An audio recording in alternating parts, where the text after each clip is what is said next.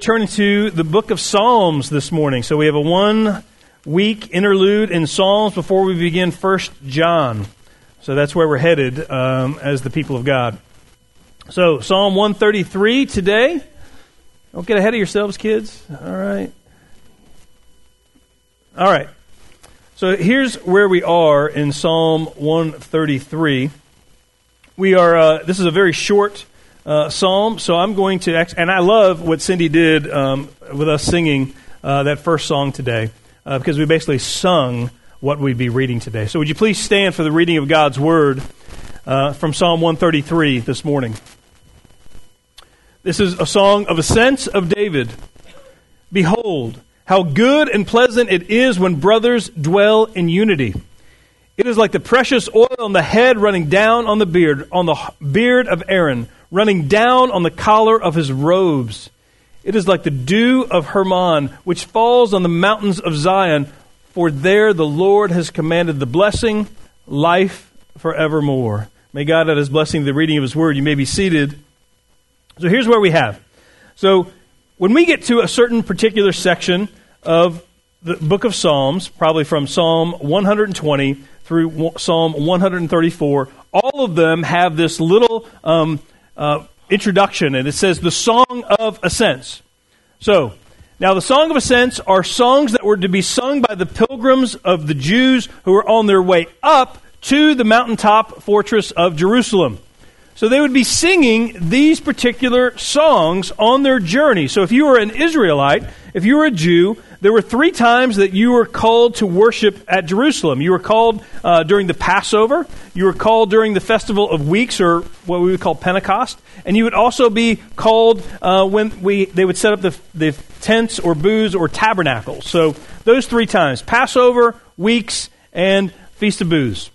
And as you were going, I want you to imagine this for a second, because I think this is funny. So humor me just for a second, okay? Humor me for a second, because it says a song of ascents of David. But I think maybe, just imagine if you're a Jew, I think maybe Jewish mothers sort of helped King David write this psalm. How many of you have been on a car ride that just would not ever end? Anybody ever been on a road trip? And I will tell you that if you have young children in the midst of a road trip, it doesn't matter how long it is 1 hour too long. Right? If it's a 4-hour trip, it should have been a 3-hour trip. If it's a 12-hour trip, it should have been an 11-hour trip. And I will tell you that we have gone on some long road trips in the history of the Boomer family. And sometimes, and I don't know how you guys are, but typically different people have different expectations and different perspectives in the midst of road trips. How many of you are journey people? You just enjoy the journey of the road trip. Any of you people out there? I do not want to travel with you. I am all about destination. I want to get to the destination as quickly as possible, and I want to get there as soon as we possibly can. As a matter of fact, I think one of our personal, and I wear this as a badge of honor, and maybe it's the scarlet letter, but maybe one time we actually traveled from a church here in Smithfield, and we were on our way to Disney World. We went to worship. We left about 12:30. We stopped one time in South Carolina before we got to the Marriott Resort in Orlando. One time. That's right. That's right. My family's a very blessed family, right? We stopped one time, a little south of the border. You guys know where it is, just a little on the other side, filled up with gas, got snacks, and went on, right? And I remember distinctly, the kids were like, "Dad, we have to go to the bathroom somewhere in Jacksonville." And I remember putting on an audiobook thinking, I pray that the media drug will take effect and they will lose, their perspective of needing to. And we got all the way there. It was great. It was a wonderful time. We had a great time at Disney. I think that Blake and Hannah are actually in Orlando on their way back. And so they are experiencing that. Now think about that. When you've been on a road trip, when you've been on your way somewhere, right? You know that things can become very difficult, right? And I can imagine, if you're King David, and I can imagine that, hey, Dad, Amnon touched me again. Like, be quiet, Absalom. Don't make me pull this donkey over one more time, okay? Don't make me pull this, but what about Adonijah and that little baby Solomon? He thinks he's so smart. I wish he would just be quiet, right? I mean, you could just see. And so in the midst of this, so think about this, the Song of Ascents, that a Jewish family would be on their way up, and you could tell that the mom would say, hey, I think it's time for us to sing Psalm 133.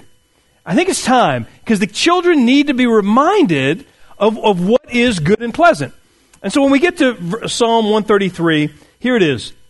Behold, how good and pleasant it is when brothers dwell in unity. Now, there's two things that it says there. First, it says, behold, meaning that it doesn't happen very often, okay? That it's something that should happen, but behold, we're actually witnessing two brothers getting along. I had one brother, he was 5 years younger, and I think that my parents thought that we were probably never going to be good friends because we fought like cats and dogs when we were growing up. And today, my brother is one of my very good friends. And it's a beautiful thing for me to call my brother and for him to call me, for us to pray for one another, for us to care for one another. Now, we still have intense fellowship, but we always hug, and we always go our way, and we end up having a really good time together. But there's two things there. It says, how good and pleasant it is. Now, you know this, right? That there are some things that are good for you, but they are not pleasant, right? Like, for example, sometimes you may go through a trial, in your life. You may go through some affliction. You may go through some sort of difficulty. And on the backside, you may understand that it is good for you, right? It is good for your soul. It is good for your family. It is good for the growth and your love for Jesus. But it is not pleasant while you're going through it, right? It's not pleasant at all. How many of you pray, Lord, please grow me through affliction this week? Anybody? I've never received a prayer card out in the offering plate saying, Lord, please help me to grow in affliction. Doesn't exist. Now, there's other things that we would actually say, are pleasant, but are not good, right? And they're seemingly pleasant, they're seemingly delightful, and we think about that in the midst of our own sins, right? Like, they're not good, but for a time, they're pleasant. Like, for example, that second or third piece of cheesecake. It's not as pleasant as the first one, but it's certainly not going to be good later, right? It's not going to be good for your stomach. It's not going to be good for your waistline. It's not going to be good, all over the place. So there's a sense in which even sort of overeating could be something that is pleasant maybe for a season, but boy, you just feel miserable later. Or there's other sins, too, that we see that we're lured into, thinking that there's something pleasant, but it's not good. It's not good for our souls. It's not good for those people around us. It's not good for us. But notice what it says. It is something that is good and pleasant when brothers dwell in unity. Now, when brothers dwell in unity, I think that what we're talking about there is not just the idea that of blood kin, not just my brother Heath or my two sons or my two daughters or our family, right? But it's talking about the family of God.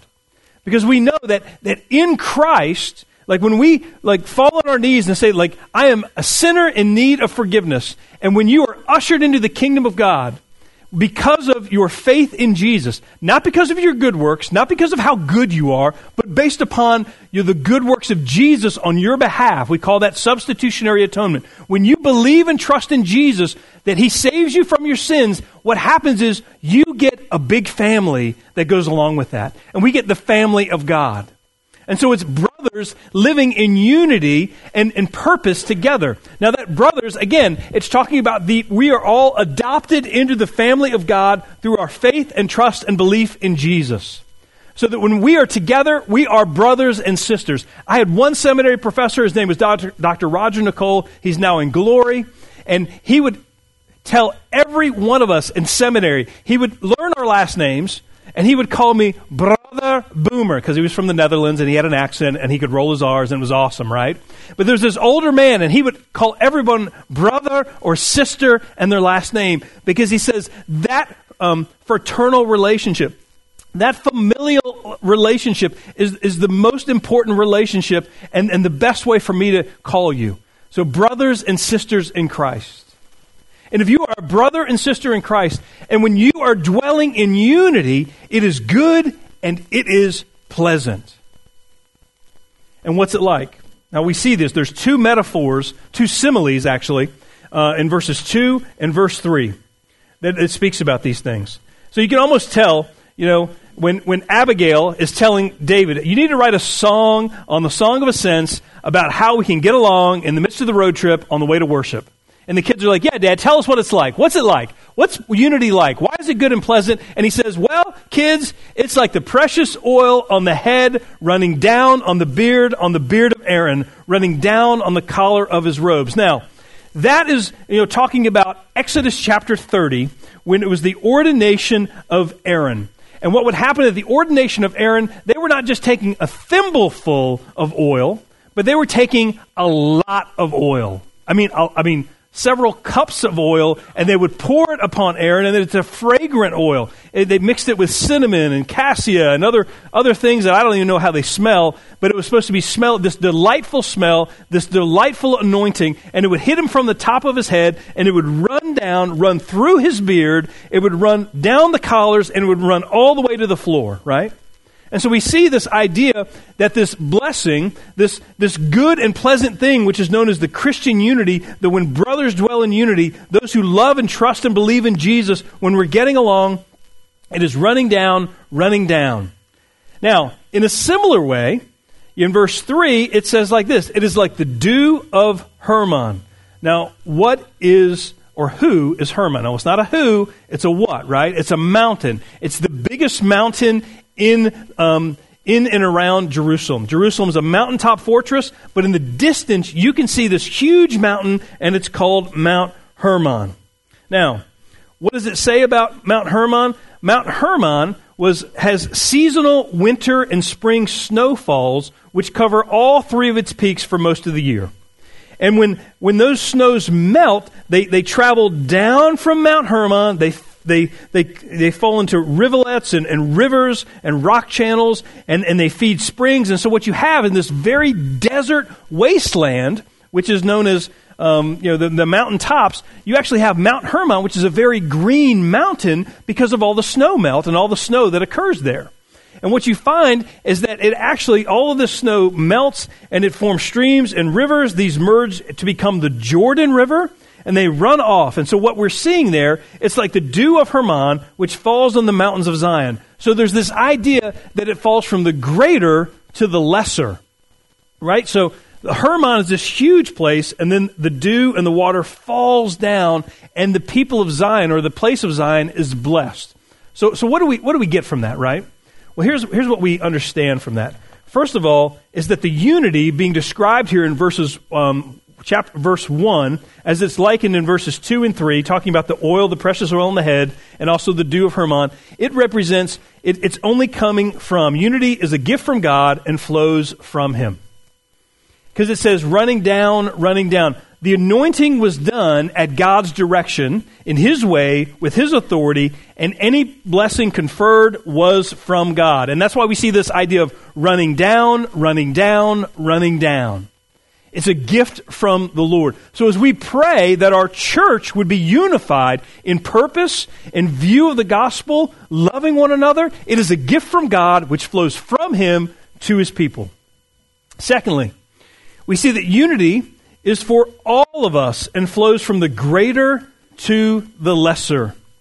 Just as Mount Hermon was the highest mountain in Israel, located several hundred miles north of Jerusalem, we see that this blessing flows from the greater to the lesser. And we see that when unity occurs at the top, we see great blessing. Let me give you an example. There are three great institutions that the Lord has created in the midst of this world. The first of which, I'll just call it the home, right? The family. And we see this when moms and dads, when mothers and fathers are getting along in the midst of the home, it is a blessing to the children. Children are blessed when moms and dads are loving each other and they're in a unified spirit with a unified purpose and a vision for the kingdom of God. And that's a wonderful thing, right? As it flows down to the blessing of the children. Now, disunity among mom and dad also flows down, right? And we see that is not a blessing, but it is a hardship. and a difficulty. In a similar way, we also see this in the government, right? The Lord has set up governments, and He's set up princes and kings and governments. And we know that the people like us who are not elected officials are blessed when there is a unified purpose in the midst of our government, right? Like when there is not partisanship, when the government is pursuing righteousness and everybody is unified, the people of God are blessed. We get that, right? As a matter of fact, do you know that the Senate actually affirmed something unanimously this week? To end, standard time? To keep daylight savings time forever? I think we're going through one more cycle, and then our sleep patterns will never be disrupted again. And I was like, wow, the Senate actually voted unanimously for something? I was like, that's incredible.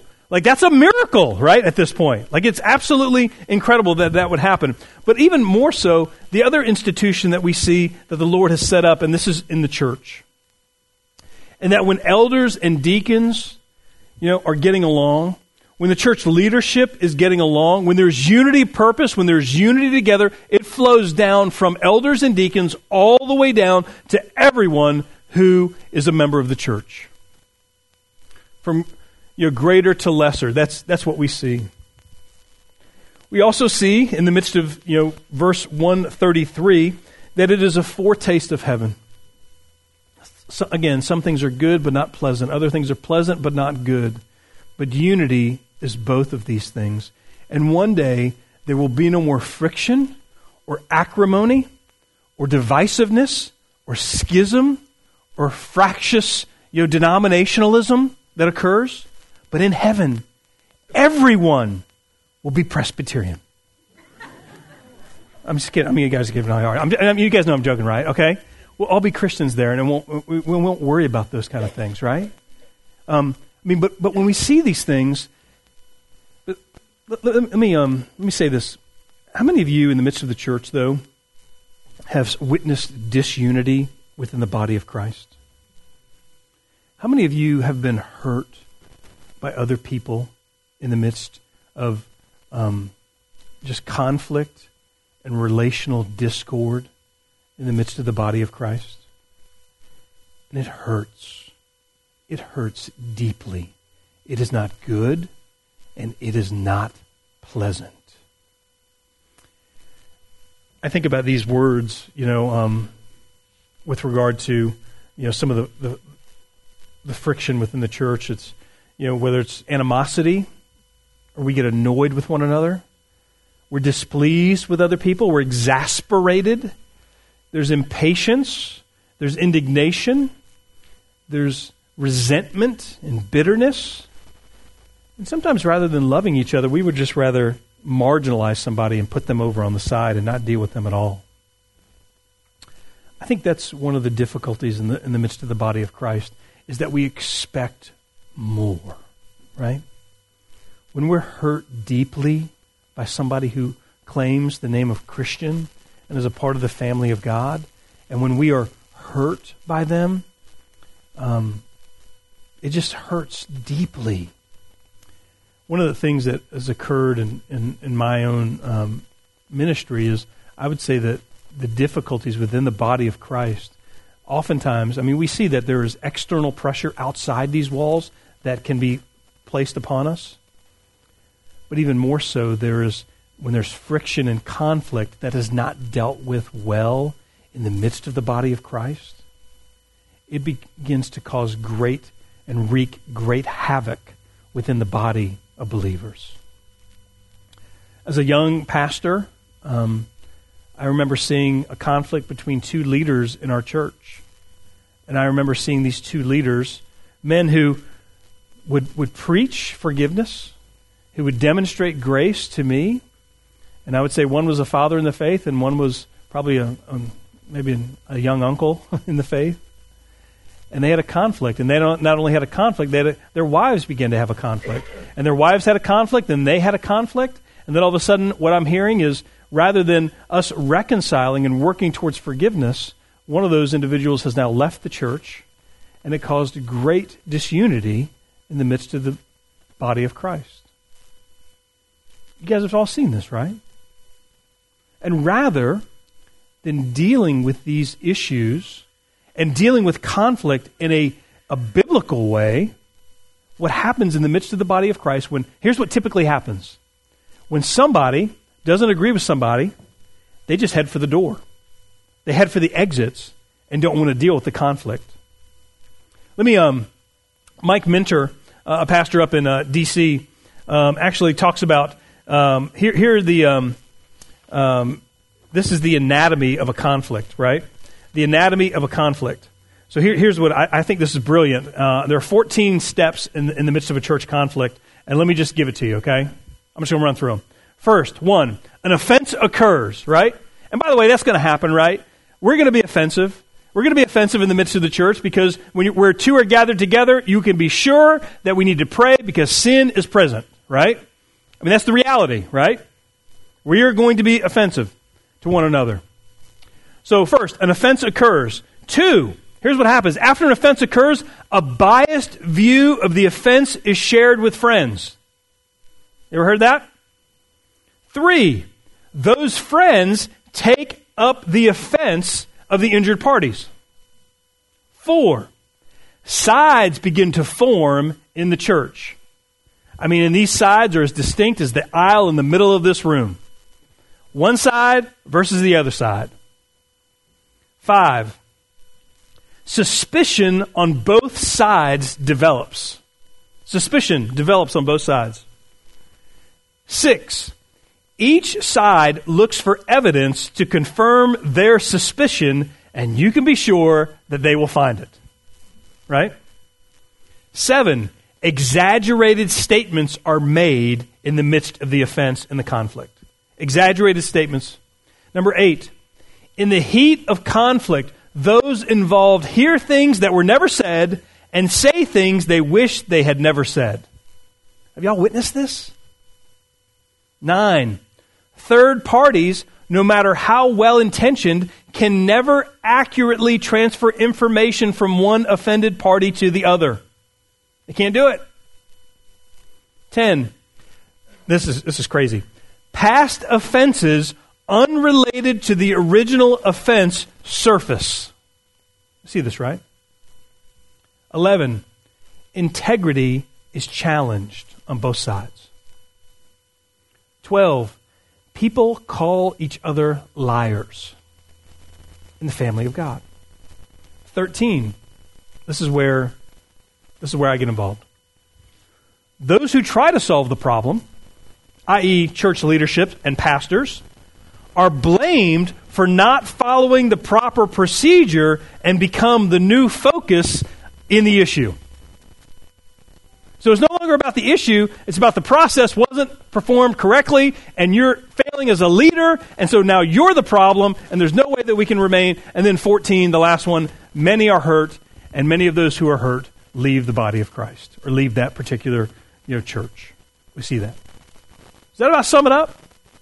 Is that about sum it up? I mean, have you seen, I've witnessed all of those steps occurring in the midst of that, right? So what do we do with that? Okay? I don't want to leave you here without like some sort of tool in your tool belt to kind of work through. So how do we not do that, right? Because quite frankly, once we get to step 5, where suspicion on both sides develops, we are so far down the spiral that it is very difficult to have Maverick come out of the flat spin. Okay? That's just a reference to my Navy guys, all right? Some of you guys totally get it. You got danger zone running through your ears now, right? So let me explain this. In the midst of being a pastor, and I think trying to work through this, there's something that there's a book that I think is really, really helpful, and it's a book called Good and Angry. We've done it as a Bible study. We've done it as a group. I think some of the concepts, some of the gospel dynamics are so rich within this book that I recommend it for everybody. So what do we do? So let's talk about forgiveness for a second. I think there's 3 steps in forgiveness, and oftentimes as believers, we run to the second step without dealing with the first step. The first step is this. When an offense occurs and you've been wronged by somebody else, like you need to take into account attitudinal forgiveness. And this is a vertical forgiveness between you and the Lord, okay? After we work through attitudinal forgiveness, then we need to go to transactional forgiveness, which is horizontal forgiveness, where we actually go to the other person. But we never should go to the other person before we have a vertical forgiveness that is commanded by our Father in heaven. And then the hope of doing attitudinal forgiveness vertically and horizontal transacted forgiveness, the hope is that we will be reconciled to that person. Now, that is not promised, and that may not happen, but we are called to do these 3 steps. And what I have found in the midst of my marriage, what I have found in the midst of being a parent, what I have found in being in the midst of being a pastor, is that oftentimes I am not doing a good job of the vertical forgiveness before I actually go to some sort of transacted forgiveness with the other person. And that's the step that we short circuit. Let me read from you just an excerpt from Good and Angry, a book by David Powlison. He talks about attitudinal forgiveness. He says, forgiveness comes in 2 forms. And again, that's the attitudinal and the transacted. He says, first and foundationally, you forgive another person before God, whether or not that person admits or even recognizes any wrong. This is attitudinal forgiveness. Listen to how Jesus speaks in Mark 11:25. He says, whenever you stand praying, if you have anything against anyone, forgive, so that your Father also who is in heaven may forgive you your trespasses. Or listen to what he says in Matthew chapter 6, verses 9 through 15, with regard to the Lord's Prayer. He says, pray then like this. This is Jesus teaching his disciples to pray. Pray then like this. Give us this day our daily bread, and forgive us our debts, as we have also forgiven our debtors. And lead us not into temptation, but deliver us from evil. And he goes on. But it says at the very end of this, for if you forgive others their trespasses, your heavenly Father will also forgive you. But if you do not forgive others their trespasses, neither will your Father forgive your trespasses. And in both of those cases, you are talking with God, not the person who wronged you. It's just you and the Lord, right? It's just you and the Lord between yourselves. That person who has wronged you is not a part of the conversation. You stand alone before God your Father, dealing with your own attitudes. In the Mark 11 passage, Jesus says to deal with whatever you have against anyone else. He doesn't even tell you to try to sort out what really happened and whether it was a real wrong or only a subjective feeling of offense. Conflicts are impenetrably complex. Did you actually do something against me? Or did I misunderstand what you were doing? Or was I just being hypersensitive? Or it's hard to know what really happened because so much was happening in both parties. Trying to figure out the definitive explanation leads to more disagreement and outrage. Instead, Jesus simply says that if you have anything against anyone, forgive. In the Matthew 6 passage, Jesus emphasizes dealing with real wrongs. Our debtors are people who owe us. The mercy of God, our Father in heaven, is front and center in helping us. The vertical aspect of forgiveness deals with our attitudes. Its purpose is to change you, not to deal with the other person. You got that? This attitudinal forgiveness is meant to change you. It prepares you so you will go to the other person already willing to be merciful. You are no longer holding the grudge, building up bitterness on the defensive or on the offensive. This allows us to go from a place where our hands are clenched to where our hands are open. This will manifest itself in this way. You will go from looking like this to looking like this. Okay? From being hard-hearted, maintaining bitterness within your heart, to saying, I have already forgiven you. Now again, you have not spoken a word to this person who has offended you. Not one word. You have already forgiven them. By the way, Jesus says you have to. He commands you. The Lord God of heaven commands you to deal with this attitudinal forgiveness piece.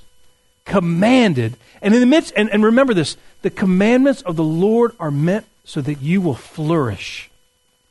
Because I will tell you, friends, brothers and sisters, when you hold on to bitterness, it feels good, but it eats away your soul.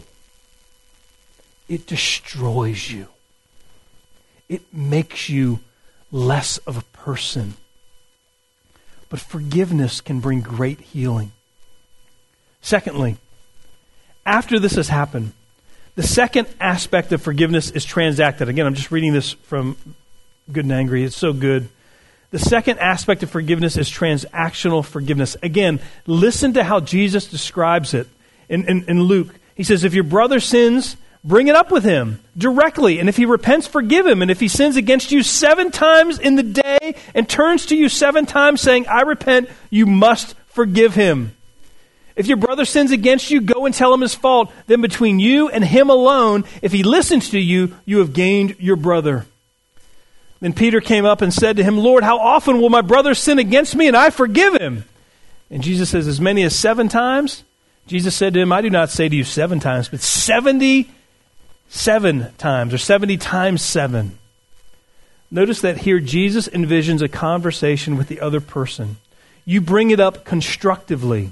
The other person asks to be forgiven. The interpersonal interaction is able to be both candid and full of mercy. Think about that. When was the last time you had a big conflict and you were both candid and full of mercy as you worked through the conflict?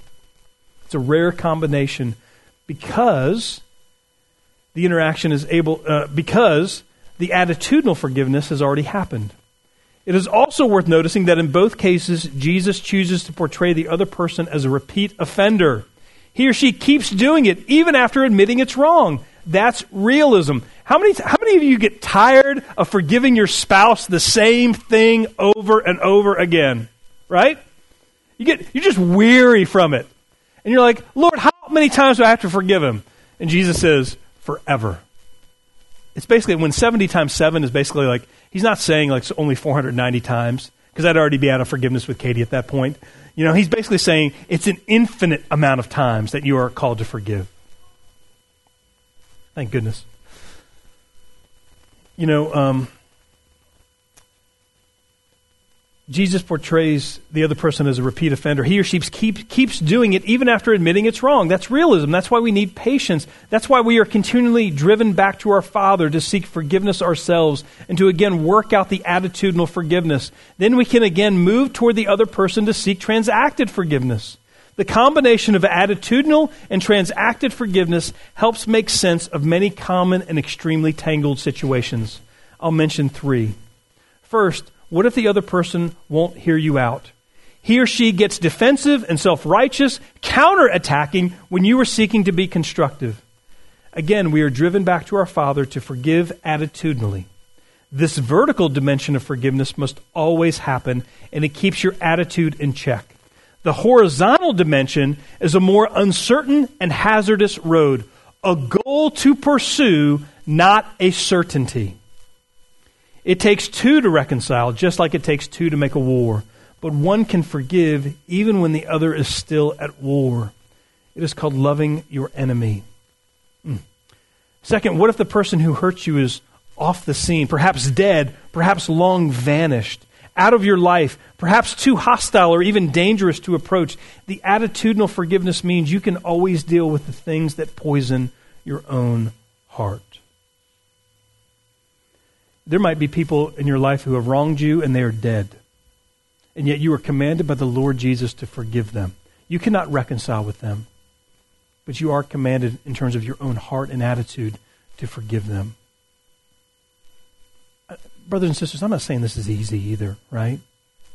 But I'm saying when we hold on to anger and bitterness, when we hold on to conflict, what Powlison says in his book is it is poison to our soul.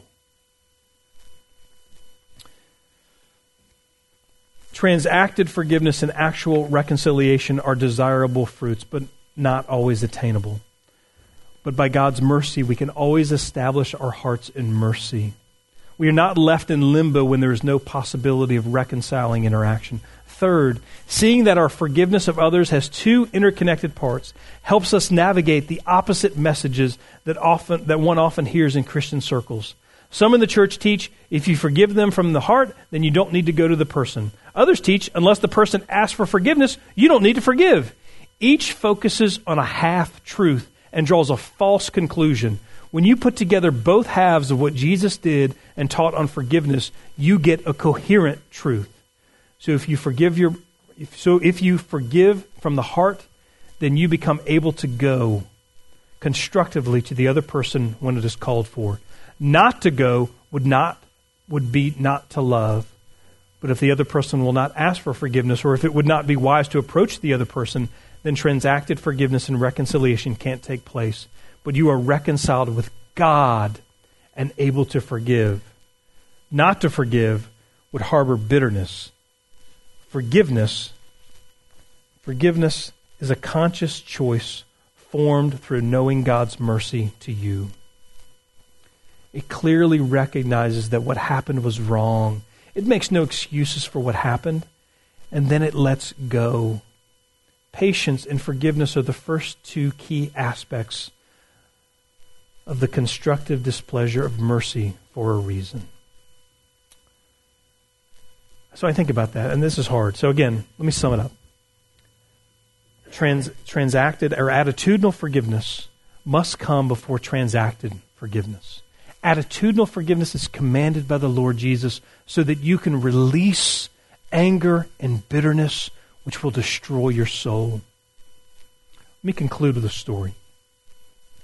Because, this is theory, right? This is theoretical. But in the midst of conflict with other people around you, it becomes difficult because you've got so much sin and relationship and history tied up and twisted together in the midst of those relationships that it becomes very, very difficult. Let me give you one of the most powerful ones I've ever heard about or read about. And I'm going to conclude with this story. And this is actually coming out of, it's a story, it's about Corrie ten Boom, and it speaks about it in this way. Some of you who are reading this book, this is an excerpt from the book Confronting Injustice Without Compromising the Truth. To see what I mean by the need for supernatural fruit produced by the Spirit, consider the case of Corrie ten Boom, as she considered the Nazi SS officer responsible for the death of her sister at the Ravensbrück concentration camp. It is one of the most moving stories to emerge from the darkest days of the 20th century and worth quoting at length. So again, Corrie ten Boom was a woman whose family were hiding Jews who were then placed in a concentration camp, and her sister died in a concentration camp at the hands of this Nazi officer. And this Nazi officer, post-war, is now coming to Corrie ten Boom, okay? So I want you to think about this. And here's what it says. Betsy, and this is her sister who died, Betsy and I had been arrested for concealing Jews in our home during the Nazi occupation of Holland. This man had been a guard at Ravensbrück concentration camp where we were sent. Now he was in front of me, hand thrust out after she had spoken at an evangelistic event post-World War II about the grace and mercy and forgiveness of the Lord Jesus Christ. And he comes up to her and says, "A fine message, Fraulein. How good it is to know that, as you say, all our sins are at the bottom of the sea." And I, who had spoken so glibly on forgiveness, fumbled in my pocketbook rather than take that hand. "You mentioned Ravensbrück in your talk," he was saying. "I was a guard in there. But since that time," he went on, "I have become a Christian. I know that God has forgiven me for the cruel things I did there, but I would like to hear it from your lips as well, Fraulein." Again, the hand came out. "Will you forgive me?" And I stood there. I, whose sins had every day to be forgiven, and could not. Betsy had died in that place. Could he erase her slow, terrible death simply for the asking? It could not have been many seconds that he stood there, hand held out. But to me it seemed hours as I wrestled with the most difficult thing I have ever had to do. For I had to do it. I knew that. If you do not forgive men their trespasses, Jesus says, neither will your Father in heaven forgive your trespasses. I knew it not only as a commandment of God, but as a daily experience. Those who were able to forgive their former enemies were able also to return to the outside world and rebuild their lives, no matter what the scars. Those who nursed their bitterness remained invalids. It was as simple and as horrible as that. And still I stood there with the coldness clutching my heart. But forgiveness is not an emotion. I knew that too. Forgiveness is an act of the will, and the will can function regardless of the temperature of the heart. Jesus, help me, I prayed silently. I can lift my hand. I can do that much. You supply the feeling. And woodenly, mechanically, I thrust my hand into the one stretched out to me. And as I did, an incredible thing took place. The current started in my shoulder, raced down my arm, sprang into our joined hands, and then this healing warmth seemed to flood my whole being, bringing tears to my eyes. For a long moment, we grasped each other's hands, the former guard and the former prisoner. I had never known God's love so intensely as I did then.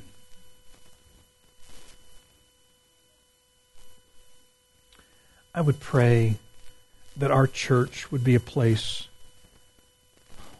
where we forgive, where we dwell in unity, and where that we would know God's love intensely as the Spirit works within us. Would you pray with me? Father, how good and pleasant it is when brothers dwell in unity. Father, it is a gift from you. And Father, I pray, Lord, that rather than being disgruntled or impatient or bitter, that we would be filled with forgiveness. And Father, your commands are not onerous to us, but Father, they are blessings and they are meant for our flourishing. And I pray, Lord, that we would know what it means to live and to flourish. Not to live as spiritual invalids, but Father, to walk with you and to abide with you.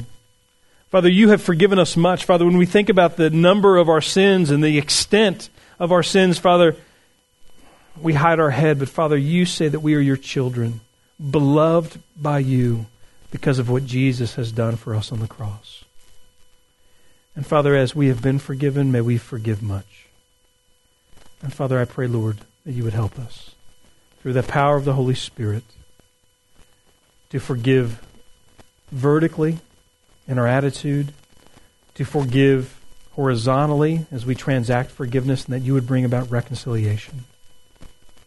Father, help us. Help us to walk with you. We pray all these things in Jesus' name. Amen.